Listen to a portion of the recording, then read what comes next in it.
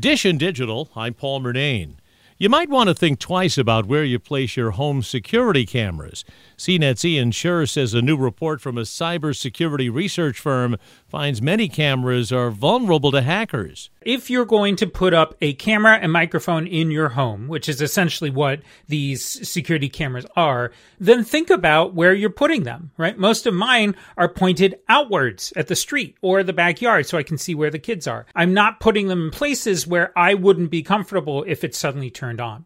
And I think at least until the companies get better at security and also being on top of any hacks that might happen, it might be the best for you to make those types of decisions as well. Wyze Labs recently came under fire after it was revealed it took 3 years to patch a security flaw and alert users.